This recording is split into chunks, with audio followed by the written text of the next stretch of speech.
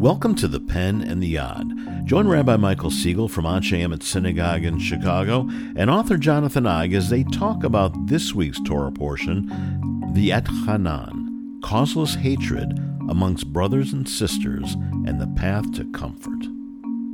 Hi, Jonathan. Hi, Rabbi. How are you? Welcome back. Thank you. You were gone for how many weeks in Israel? Oh, gosh, almost 3 weeks. And it was amazing. I can't wait to hear about it. So tell me, your big takeaway. What was your, you've been many times. I'm guessing things are a little different right now. I've been to Israel many times, and this was a very different time in Israel. I haven't been to Israel since COVID, and I started out by being part of a rabbinic mission with AIPAC, actually, and talking about the power and possibility of bipartisanship in support of Israel at this time. Ooh, that seems like an ambitious journey. It was, and that's a whole conversation for another day. But at the same time, we're dealing with the so-called judicial reform that's going on in the Knesset, which, as you know, and I think our listeners know, is a very controversial issue. Yep. And so Jan and I were witness to the marches in Jerusalem, which are now, I think, in their 28th week. And it is something to behold. You see flags and chants, and you also see the police and horses and army personnel trying to manage the crowds. And so you kind of feel the tension in the air. And then Jan and I were in Cyprus for a few days, part of a vacation for us, which was really amazing. But we were leaving on Wednesday night. And so we had to fly back through Tel Aviv from Cyprus. And on Tuesday, the marchers, those who are trying to slow down this process in the Knesset, they were shutting down the country. And so major roadways around the country were being blocked by protesters. And at 4 o'clock on that Tuesday, they were going to shut down the airport. And so we didn't know if we were going to fly out and what was going to happen. Ultimately, we got out just fine. But that's part of the plan for the weeks to come. And so this is a pretty tense time in Israel. Yeah, I'm curious. Does it compare to anything you've seen in the United States before? I mean, we had moments of sort of national outrage and protests, but it seems, at least from reading the newspapers, that what's happening in Israel now is at another level compared to, say, a few summers ago when we had the protests over the murder of George Floyd. It just seems like this is much broader and more powerful, what's happening there now. Is that correct? For sure. First of all, the protests for George Floyd, I would say that the greatest percentage of protesters were part of the progressive wing of this country. Would you agree with that? Yeah, definitely. Well, in Israel, the protests that are taking place throughout the country are made up of the centrists of the country. There's not much of a left wing in Israel left, but you see people waving the Israeli flag. You see people in the army protesting. You see the most elite units, pilots, and their version of the Navy SEALs are all protesting and saying that they're not going to report to duty. And so the thing that I could compare this to, at least in my lifetime, is the Vietnam War. Mm-hmm. Because there you saw protests everywhere. And the kind of really emotional debate that went on at people's dinner tables and around the country that split families apart, you're seeing that in Israel too, where relatives aren't talking to one another, where people are really bumping up against each other. And Jan and I were out to dinner, and we bumped into Yossi Klein Halevi at the restaurant, who was nice enough to come during my 40th anniversary to honor me and the congregation. And I have to say that he was positively despondent. Mm-hmm. And this is a guy who is center-right in Israel. Mm-hmm. He was a person who often talked about the need for Israel to defend itself and was very critical. Israelis, of American Jews, I should say, being hypercritical of Israel. And he was saying that this is what a theocracy looks like, and we're seeing the beginnings of it.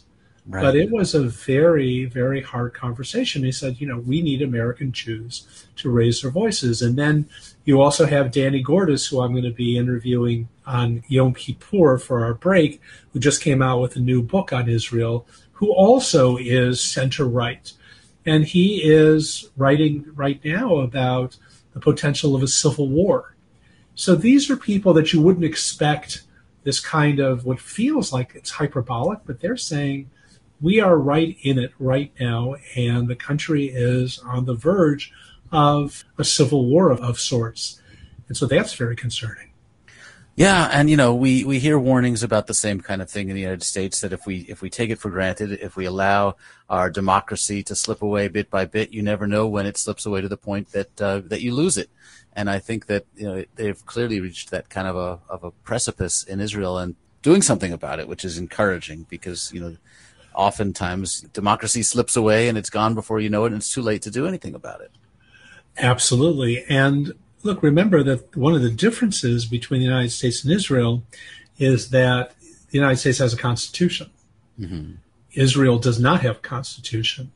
They function off of basic laws. And so the Supreme Court in Israel plays a very different role because it gets involved in decision making. It can stop legislation. It can stop the army if it feels like it is violating a basic law of human rights. And so the Knesset, the people in the Knesset, are feeling like they have overstepped, and the Israeli public, at least those who are marching, are saying, look, this is our only voice against just giving the party in power the absolute power to do whatever it wants.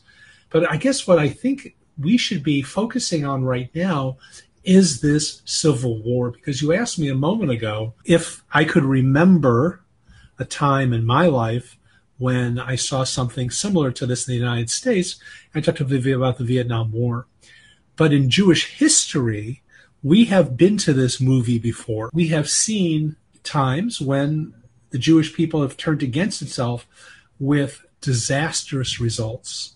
Danny Gordis wrote recently about the fact that after King David, his kingdom, which reached the largest boundaries of Israel, that lasted about 70 years. Mm-hmm. You have the Maccabees, and they win a war, and Jews have independence. That lasts for about 70 years. And in each case, what brings the Jewish people down in those moments is the infighting amongst Jews. And the Second Temple is destroyed in the year 70, and that is cataclysmic. And the day on which we are commemorating Tisha B'Av just took place last week. Tisha B'Av commemorates the destruction of the First Temple, the Second Temple, etc. And the rabbis tell us that the First Temple was destroyed because of Avodah Zarah, because of idol worship, because the people turned against God and worshipped idols. But there is a comment that the Second Temple was destroyed because of what's called sinat chinam, which is really causeless hatred. It's simply hating someone in your heart. And it's an interesting term. It would be say, okay, so you could say that it was hatred of one another. But the fact that it says causeless hatred, I think really bears examination, because it's like saying, I hate you not because of who you are, but what you represent. I can't hear you. I can't see you. I can't be part of you. I wonder how that resonates with you. Perhaps it's human nature, but we have a tendency to turn people into the other and to not even talk to them or think about them or consider their views anymore. And we're seeing that perhaps more than ever in American society right now. So I can relate to that, the thought that we are, dividing ourselves for no real reason, except that we've been worked into a lather, or to think that it's in our best interests, that it makes us feel better or makes us feel superior, that it's easier sometimes to blame everything on the enemy than to think about actually working together on solving problems that affect all of us. If you see a person walking down the street with a red baseball cap, and they're not close enough for you to see whether it says "Make America Great Again" or it says, I don't know, Life is good. Reds. Well, Cincinnati Reds, right, whatever. Yeah, right. You can't see that. Okay? What's your reaction? What is going to be the reaction of people who are more liberal in this country? How are you going to respond, even if the person is really close enough for you to see? So too, if a person happens to be wearing a rainbow T-shirt, right, and you see that across the way, now maybe that person is making a statement about the LGBTQ community, or maybe the person learned to tie-dye the night before. Right. But you don't know that. But yet it's causeless hatred. That's simply saying, I can't deal with you. I can't talk to you. And that's what's happening in Israel today. And what the rabbis are saying is this is a warning. You can, the greatest threat to the Jewish people is ourselves. It's that pogo line. I met the enemy and it's me, right? And that's very real. I think that the tradition does something really interesting here. The Shabbat following Tisha B'Av, which is this Shabbat, has a name. It's called Shabbat Nachamu, the Sabbath of Comfort, where we begin 7 weeks of comfort to the Jewish people leading up to Rosh Hashanah, leading up to the new year. What I've been thinking about since coming back from Israel is that in the same way that God didn't destroy the Second Temple, but allowed the Second Temple to be destroyed because we were our own worst enemies due to sinat chinam, causeless hatred, so that the destruction is on our hands, so too the repair work has to come from us. The comfort has to come from within. If we're going to find some sort of rapprochement, it's going to have to come from us. So I'm wondering how you respond to that. How do we find our way at a time like this? What do you think are the keys? Wow. I mean, that's a great question. And I would like to think, especially in Israel, that religion might be the key because, I mean, isn't that the whole point of religion, really? Isn't it loving one another and loving God and loving, seeing our connections rather than our divisions? I mean, isn't that a big part of why we get into this religion stuff in the first place? And yet if Israel, a nation, founded around religion, can't do that, boy, that's really disturbing and depressing. I guess that's the first thing that comes to mind is, as you're saying, the idea is to begin listening and loving each other, then the Torah would seem like a good tool for that. You started at 30,000 feet. Religion should be able to do this. And I was thinking to myself, well, what does that exactly mean? Right?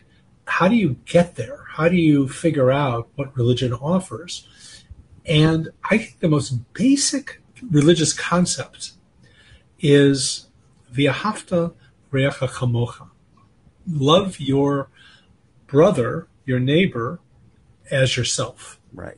And I think that that's where it starts. And what's so interesting is that the Torah reading for this week, which is always the Torah reading for the Shabbat following Tisha B'Av, features Shema, Yisrael, Adonai Eloheinu, Adonai Echad, and the V'ahavta.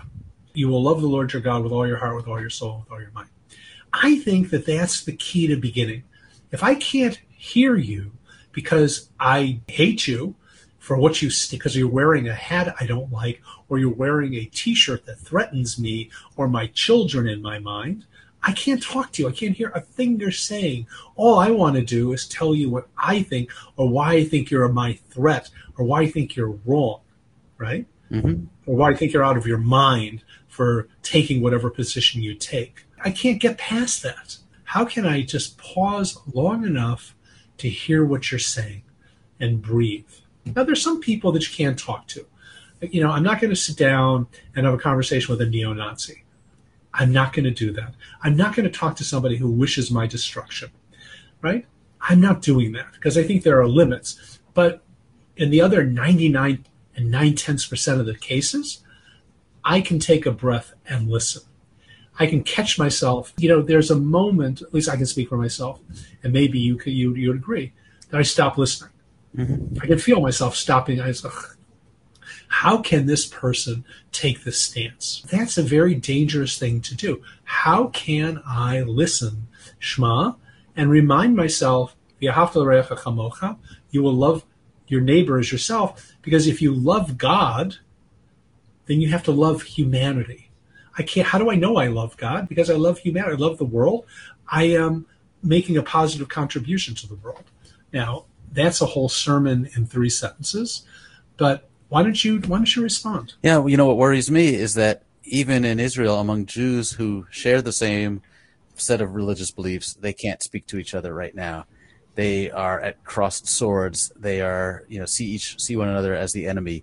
If among the Jews of Israel we are so divided, how can we hope to to repair the divisions between the Jews and others, or just anybody? That's what bothers me. It makes me feel hopeless. It's interesting that you said that, because you're a biographer, you're a writer, but in many ways you're a historian. What I love about your work, amongst other things, there are many things I love about your work, is the fact that you contextualize things really beautifully.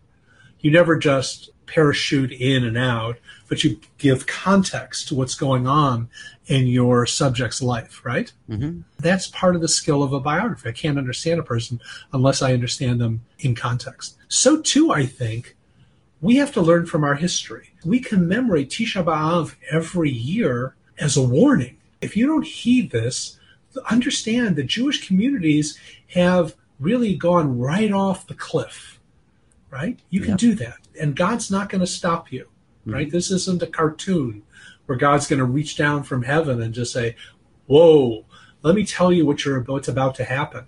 You're going to be off the cliff, and you won't even know that you can't turn back when that happens. So that's part of the problem that we face, and I'm hoping and praying that in Israel, we're going to be able to slow this legislation down and have a larger conversation about a constitution or some form of the Israeli form of a constitution, and, pull back from the brink. But the only way to get there is to understand that it's in our hands to be the comforter. Each one of us has to be somebody who's not adding fuel to the fire, but adding comfort to the conversation. Yeah, and listening, because the conversation has to involve listening, and not just this attitude that we're foes, that we are, at cross purposes. We've got to get some listening.